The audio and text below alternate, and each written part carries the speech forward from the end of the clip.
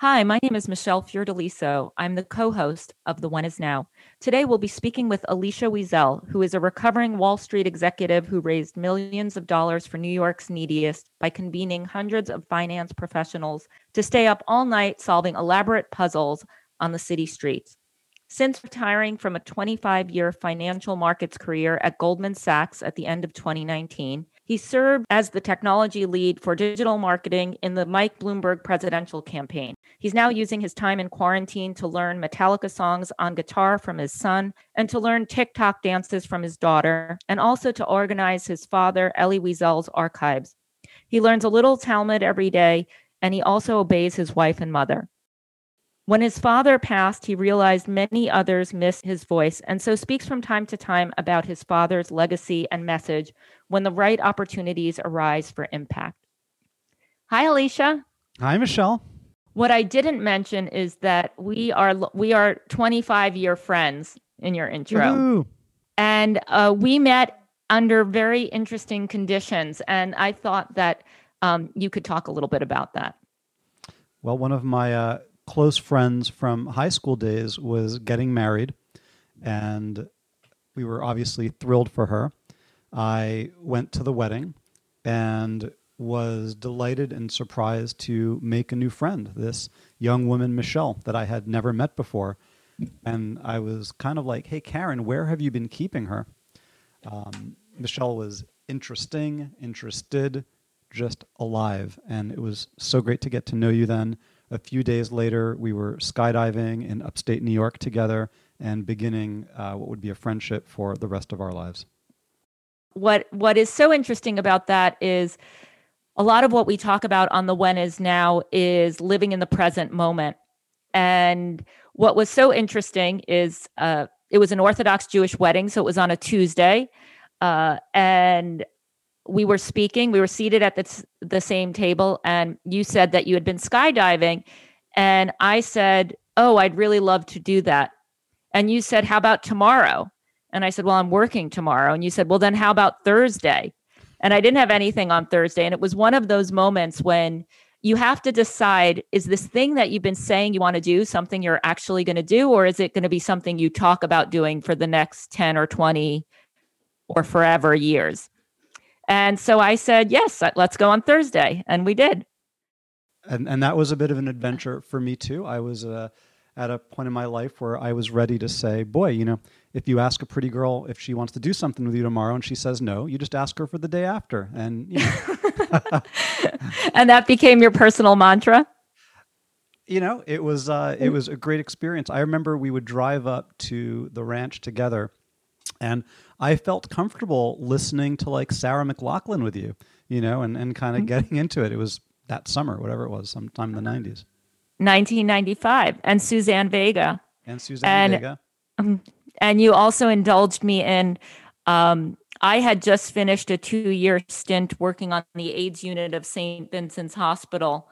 And I think I imposed upon you a lot of audio tapes, actual tapes, that were about grieving and death and dying, which you very generously listened to. It was a real party, let me tell you. And the other sort of surreal part was, I remember when we actually met at the engagement party leading up to the wedding. And I remember having a metaphysical conversation looking at the Verrazano Bridge in Staten Island about the notion that perhaps we choose our lives. So there was a book that I had read at the time called Many Lives, Many Masters, and it was about past lives. And in it, there was some suggestion that we actually have some volition over the life that we choose. And I didn't know who your father was. I didn't know that your father was Elie Wiesel. Everybody at the party did because they were nice Jewish girls. And I had gone to Catholic school where night was not required reading at the time. And they thought this was horrible that I would suggest this notion to you that perhaps we choose our lives given what your father had experienced. So I don't know if you remember or knew about that part of the story. I didn't know that part of the story. Of all the reactions that I remember having to Many Lives, Many Masters, linkage to the Holocaust was not one of them. So do you think it is possible that we could choose our own lives? In the sense of before we're reincarnated? Yes. Then you'd have to suppose that you were willing to entertain the notion that we might be reincarnated. Right. So you're asking me, if I were willing to entertain the notion of being reincarnated, how would I feel about the thought that there is some choice involved? Yes. I like that thought. It's an interesting one. It doesn't offend me. I mean, I think of it a little bit like why we would decide to skydive, or you did all this crazy ice rock climbing too, right? Yeah, but that's a little different than, that's a commitment of an afternoon or maybe a season or, maybe some chunk of your discretionary entertainment time for some part of your life. But that's very different than choosing an entire life. The stakes are a little different. But maybe in the great span of infinity, an entire life is like an afternoon. That's interesting. Yeah, but somehow does that make the choosing of a life seem more casual than it is? Or does it make the choosing of how to spend every minute of our day seem more profound than it is? And maybe it's both. Maybe it is a profound decision how we spend that next minute. And maybe it is a matter to feel somewhat lighthearted about how we spend our lifetime. And maybe it's helpful to have both those perspectives. I think it is both. It's kind of like, isn't that story? Is it in the Talmud or where is it that says you should carry 2 pieces of paper in your pocket? All right, you finish.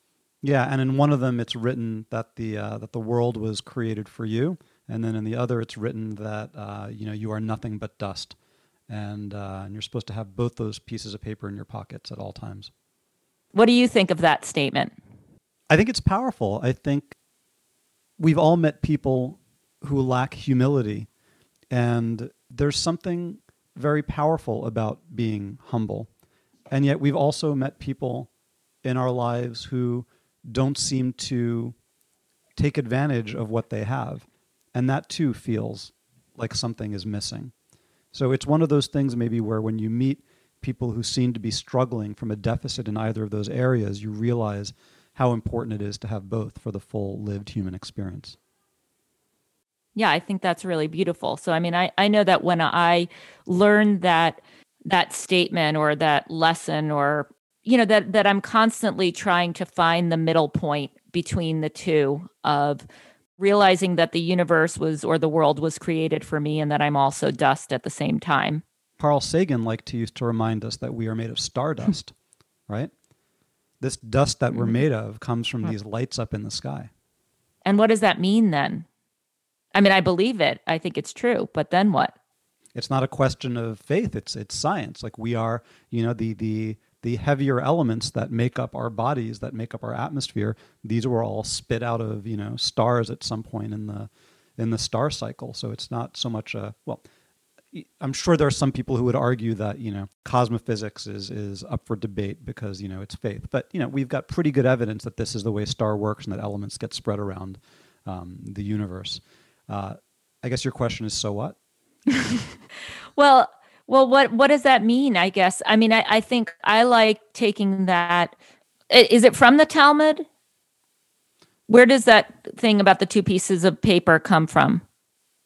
I have to look it up. I thought it was more of a story. I don't think it's from the Talmud. I thought it was from a later midrash, but I could look it up.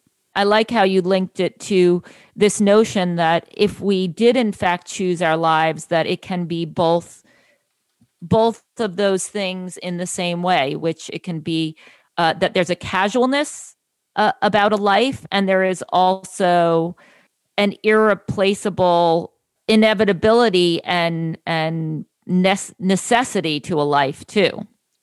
Of course. Because we're part of a broader fabric as well, right? Like, what is a life without being viewed in relation to all the other lives around us? I just looked it up. It's Rabbi. This source says it's Rabbi Simcha Bunim of Peshicha, so it's a Hasidic rabbi. So that's where it came from. Yeah. So we're talking something in the really the 17 or 1800s. Right. There's so many things that I want to ask you. So I'm going to move on to, well, what do you think that you got from skydiving? You did it a lot more than I did.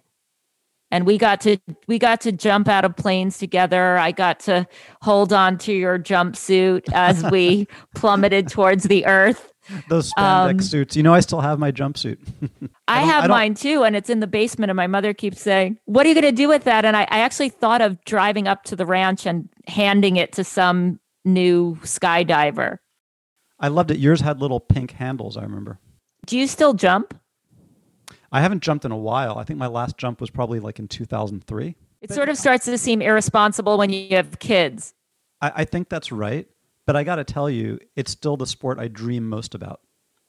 I have skydiving dreams. So we had somebody on the show who talked about the meaning of dreams. And I also have a lot of skydiving dreams. And I'm wondering what yours are like, because mine are always very specific. Interesting. I mean, mine have a story to them each time, but the story will be varied. But there's no question that that feeling of just hurling yourself out of the door of a plane into nothing is it's just one of the most amazing experiences that I think there is. I feel like if I hadn't done that in my life, I'd really be missing something. And yeah, so I have all sorts of stories about the drop zone moved. I didn't get where I was supposed to get to, different people. There's always a narrative of some sort. But yeah, it's almost always a good dream. I don't think I have any scary or bad skydiving dreams. And what do you think, since so many people have skydiving on their bucket list, what do you think you got from it? Like you just said that you were so glad that you did that. And I know for me, it became a big metaphor in my life. What do you think it gave you having been a skydiver? I'll mention two things. The first was this moment of declaring that my fear of death was ultimately not as strong as my desire to get the most out of life. Those are sort of the two competing impulses.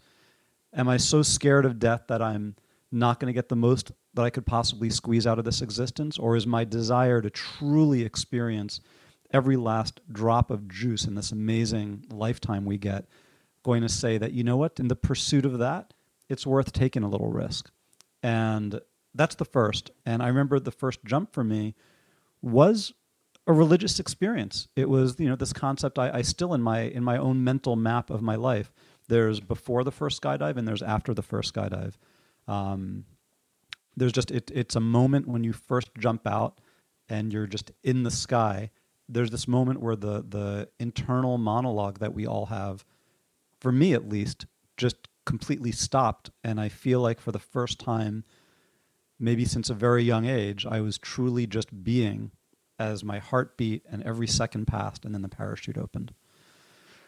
The second thing I'd talk about in terms of what I learned from skydiving is this concept of, here's this activity that most people view as, oh, well, you did it or you didn't do it, and it's this very binary thing, and if you did it, you survived it, and that's awesome. But there was this entire culture on the other side of the first jump. There was this whole concept of, you can jump out of a plane and do more than just survive. You can jump out of a plane and thrive. You can capture this dream that man has dreamt about since we first dreamed of flying your body. You can make minute little changes in the way you present your body to the wind and go forward, go backwards, go upside down, rotate, spin left, spin right, go fully upside down. This incredible freedom to finally fly. And for me, it was this lesson, I guess, that rather than looking at things of, well, am I going to do them or am I going to not do them, this concept of beyond that binary statement, there's a whole world of what it means to thrive at something and to actually get to the point where you can enjoy it in a very deep way. I think that's so beautifully said, and I agree with all of that. I learned similar lessons, and I think that for me that translated into how I've lived my life. And I'm wondering if that lesson, that religious experience that you had of quieting the inner monologue, of just being, and of not just surviving, but thriving, has translated into your career, into your relationship with your wife, into your relationship with friends, and as a father, or any other areas in your life. I mean, I feel like it's infiltrated all of them. I find that as I live my life now and as I've lived it as a young adult and an older adult, this concept of doing something just to say I've done it, just to get it on the resume, just to put it on my life resume, each one of these things has become doors that I discover I want to go deeper and deeper into. And I think I'm a naturally curious person. I think we all are. Curiosity, I think, is one of those defining characteristics that define our species. And when I made the decision to get married, I will confess it was a terrifying decision for me. The thought of giving up all of the choices of everyone else in the world that I might spend my life with, or all of the ways I could spend my time if I was not going to be as part of a couple. But of course, I took that jump. I love my wife. And beyond it were new fields to explore that I had never even dreamed possible. The act of having children, of raising children, of being taught by your children, of becoming who you are in relation to your children.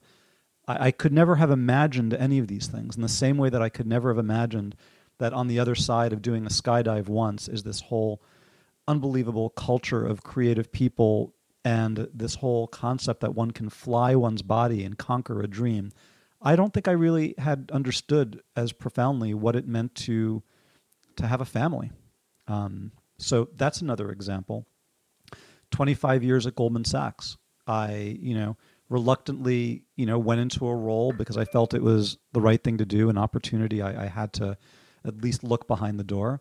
And it ended up being one of the most satisfying experiences of my life, but not just intellectually or financially, but in terms of working with people in incredibly deep ways and getting to solve problems of scope and complexity. I never dreamed I'd have any role to play in those things ever. So yeah, I think I've become a big believer in, jumping in and going deep and seeing where life takes you. I love that. And you said something that I think is so important and that I feel I learned too late in life, which is being taught by your children. Somebody said to me once, our children are here to teach us. We're not here to teach them. We're here to make sure that they know how to keep themselves alive until we're here to keep them alive until they know how to do that. And we're here to love them. But evolution goes forward. And so they're here to teach us. And so what do you think your kids are here to teach you? What have they been teaching you? And I know your kids, so I know that they are remarkable people. I learned from your kids, but what are they teaching you? God, that's a hard question. It's funny. I think that my kids are teaching me to leave room for joy and to make sure that in addition to strive, perform, create, there also just has to be time for fun. And I think I knew that all along. I think I have lost the plot on that from time to time. And my kids always sort of come along and remind me. They've also taught me that it's an important job to be a parent. I don't know that I agree that you just get them to the point where they can survive on their own and then you turn away. I feel like they've taught me I can have a profound influence on the people around me, that the way I ask a question, the tone in my voice when I ask it can cause radically different reactions. And, you see that with adults. You get the real-time feedback if you annoy someone or if you ask something the wrong way. But with a younger person who doesn't have the same shielding around their heart, you get incredible real-time feedback. If you say something hurtful to your child and it destroys them and you see it real time, it's this incredible feedback loop to remind us of how powerful our words are, how powerful the look on our face can be, and just what an impact we're having not on them, but you extrapolate and you realize that you have an impact on everyone around you. And having very intimate relationships like that with people who are so open because they're your family are this incredible reminder of the power and complexity of human relationships. Wow, I love that. And it reminds me of what you were saying about skydiving. And I remember this from being in the air, how such a tiny micro movement can turn your whole body. Yeah. And so it sort of goes back to that metaphor of skydiving, how so such a little thing can affect such a big response or reaction. And so I really appreciate what you're saying about understanding the power of our words. I think that that's really important thing for all of us to think about and remember. Isn't it great how the first thing you're taught in skydiving is how to be still? Yes. And I mean, I'd love you to speak about stillness because that actually came up in another podcast, in one of our podcast interviews, uh, where we talked about how the greatest transformations happen in stillness. You think about, the perfect example is a butterfly. There's so much going on in that cocoon, and yet from the outside, it looks like nothing's happening. And we are currently in this period of stillness, which no one has really taught us the importance of stillness. And I never really thought about it in terms of what you just said. But yes, that is the first lesson you learn in skydiving, is how to maintain a stable body position so that you don't spin out. So I'd love to hear what you think about stillness. Sure. I mean, it's interesting that you refer to this moment in time as one of stillness. I actually feel like we're anything but. I feel like we may be physically bound to our locations and quarantined in place to some extent, but I feel like we as Americans, maybe the whole world, we've never been more agitated. The emotional agitation is as high as I can ever remember it. Families are being ripped apart over political viewpoints. This country feels such a deep divide. I find it rarer and rarer to find people who are truly seeking to understand the perspectives of someone they're talking to, as opposed to pursuing an agenda or trying to make a point or trying to convince the other person through various levels of argument or intimidation. So I feel like we're actually not at a point of stillness. But for me, when I think of stillness, one of my North Stars really is my father. Because, my father, it's interesting, he had a life as a political activist. Many people remember him as a storyteller, a historian, a teacher, but he is also remembered as a political activist. He is quoted often, enjoining us to not be silent, but to speak out for what we believe, that the opposite of love is not hate, it's indifference. And yet in my father's personal life, in the way that he treated people, in the way he ran a household, in the way he interacted with students, there was an unbelievable stillness that for me defined him. An unbelievable ability to take those who would come at him with anger or emotion and to somehow absorb it, contextualize it, not be swayed. And, in the home, he had an amazing ability to let silence play a role. He believed in, peace in the home as one of the highest virtues.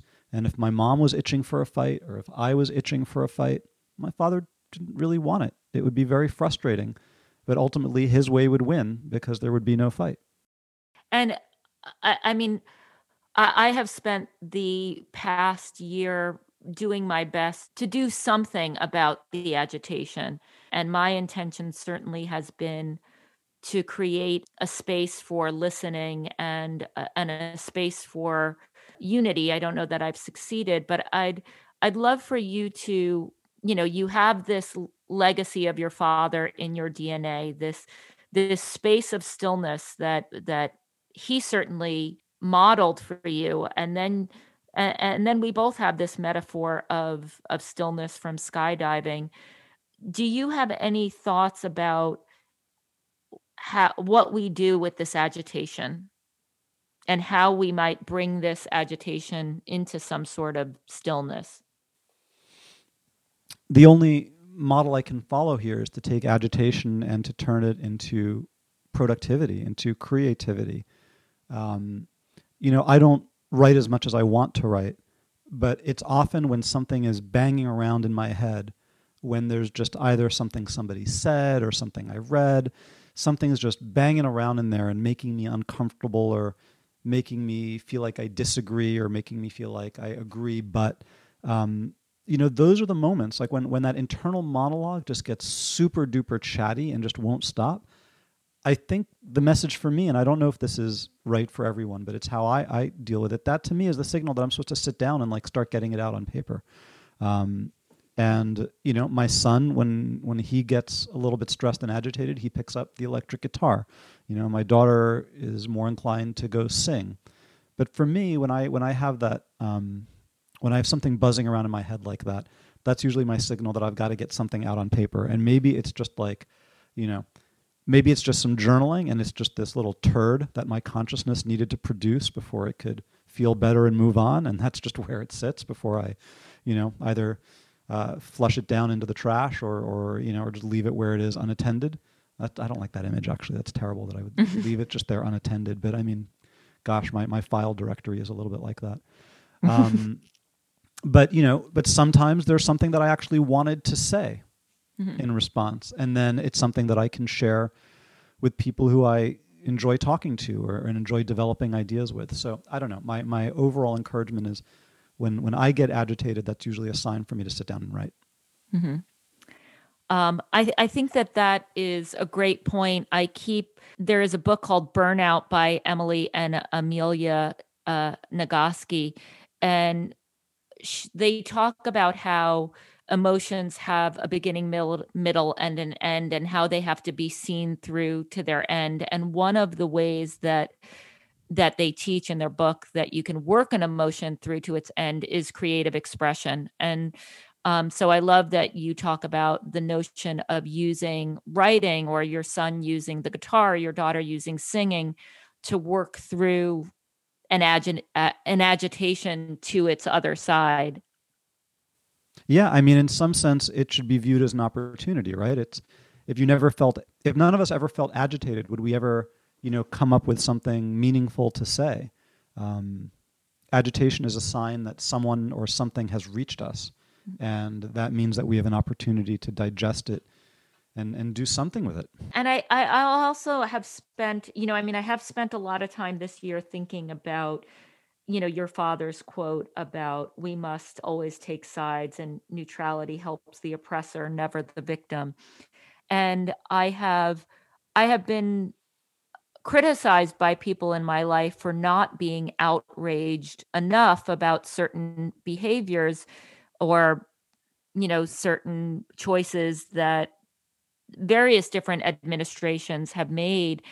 And yet I keep sort of chewing on this notion of finding creative responses. And what does that look like? And I thought that maybe, because your dad was an activist as well as a really brilliant writer, what can we do from a creative perspective right now? I think about choices like Martin Luther King on the bridge in Selma, or I think about Gandhi, who decided during the salt tax that they were going to make their own salt. And I feel like there are ways in which we could be way more creative in how we address the things we're unhappy about. I mean, I don't know. How about getting, several dozen or 100 people out onto a big lawn, filmed by a camera, just showing that we can come together across political stripes? I wish someone would do that. You're talking about the Unity Project. Thank you. I thought that was so cool. I really did. Look, I think the way I see it, and there are those who would disagree with me, and they're certainly entitled to it. We all have an ability to contribute to political dialogue and to be activists and to stand up for causes that we support. And obviously that's a critical part of what it means to be a citizen in this country. And that's the leadership we need to model for our kids. But there's also the leadership that we get to display every single day on the canvas that is our personal lives. And not just our personal lives, the people we encounter every day. I don't know, is it more important to bring a sign to a march and scream loudly for what we believe in than it is to, treat people well and with curiosity and actually have the bandwidth available in our mind that when we ask someone how they are, we actually have the time to listen and maybe ask a follow-up question and maybe learn something from what they said and have that conversation go somewhere else? And I'm not saying it has to be one or the other, but when I think about my father's legacy in this particular regard of, what it means to be creative in response to a need for change, I think that political change is important, but not at the expense of dialogue. And dialogue means sometimes talking to people that you disagree with, maybe even in fundamental ways. It means dialogue on issues that might not mean so much to you, and having the opportunity to then explain something about an issue that does mean something to you. So for me, when I look at the quote you mentioned on, that effectively is exhorting us to speak up, and as you say, your friends want you to be outraged about certain things. Look, my father didn't walk around outraged 24 hours out of the day. He expressed outrage when it was appropriate. He found ways to do it that were civilized. He did it with no less passion for being civil. And at the other end, he expressed his creativity and his values simply in the way he lived his life when he wasn't protesting. And I think that there has been a push in this country with such incredible political division that people's personas away from the protest are too similar to their personas at the protest. We can't all be yelling 24 hours a day. So we need more listening is what I hear you saying. We need more listening, and we also, I guess. I don't know that I can boil it down to just one thing, but yes, listening. And I would say we need to extend the benefit of the doubt a little more, and some people really hate that. How could you possibly extend the benefit of the doubt to someone who voted for Trump? How could you possibly extend the benefit of the doubt to someone who's supporting that man doing the evil things he does? And I've heard it on the other end. Remember, I come from a very big Zionist community. Not everyone in the Jewish community feels the way I do, or those that I know do. But for many, there were many saying, "How can you not support Trump? How can you not support someone who finally is standing up appropriately for Israel as our ally in the Middle East?" And it's a complex topic. I get to experience it very directly because American Jewry is as split down the middle as the country is. Well, maybe not, because I think it's like 75-25 as opposed to 53-47. But the intensity and the passion is extremely extremely high on both sides. But what I love, and what I read in your piece in the forward was that your dad had some pretty hard conversations. He sat down with Holocaust deniers and had civilized conversations. So what do you think if we are going to venture into that territory of having these hard conversations and giving people the benefit of the doubt, what could we learn from the way your dad sat down and talked to people? I think that we have an obligation, if we want to be constructive, to move past anger at some point, because anger is appropriate in some channels, but it is not constructive in others. And my father could have chosen to be so angry about the fact that Mahmoud Abbas had denied the Holocaust that he refused to engage with him, or he could have pursued an opportunity for peace by bringing him together with Israeli Prime Minister Olmert. And you have to weigh these things. You have to weigh, if I'm yelling and shouting, am I doing it because I really think I'm going to convince anyone or make a change, or am I doing it to make myself feel better? And if what I'm really after is a way to make myself feel better, is there a way to achieve that and then find something else to do to achieve the objective I actually want to achieve politically? Yeah, I think that that's a really important point. And we were talking about what our kids are here to teach us. And, my son teaches me so much about what's important, what's not important, joy, laughter. Can I tell the story about him in the bathtub at the hotel? Absolutely. Go ahead. Tell. Limit. No. I think it's a great story. Oh my God. Joe, what an amazing guy. I don't know. He must have been, was he like young teen at this point? We were visiting you out in California. I think he was a tween, He was a maybe tween. 10 or something. My kids were super young. I remember that. We were Yeah. visiting you out in California, and we were at Shutters on the Beach, I think, out at the pier, the Santa Monica Pier. And I think we'd walked back to our hotel room. We just all needed a break. My kids needed a nap, whatever they needed. And Joe was like, holy crap, there's like a TV in your bathroom. He couldn't get over it. And he's like, could I take a bath? And we're like, yeah. So like, there he is. He's just like, he's hanging out in the bath, the bubble bath, watching the TV. Can we get you a drink? Like just so happy, just like, fully himself. And it was just an amazing moment. I love that you told that story because and Joe loves to eat in the bath. I'm sure he probably asked for something from the mini bar, knowing him, like regardless. But that goes back to that, that skydiving thing of, you jump out of the plane and it's like, we're constantly debating whether we are going to be afraid or take the leap. But then there is also what you do when you jump out of the plane. Like, are you going to somersault? I remember doing these crazy dives with you where you kind of put your arms back and, you swooping. Yes. Yeah.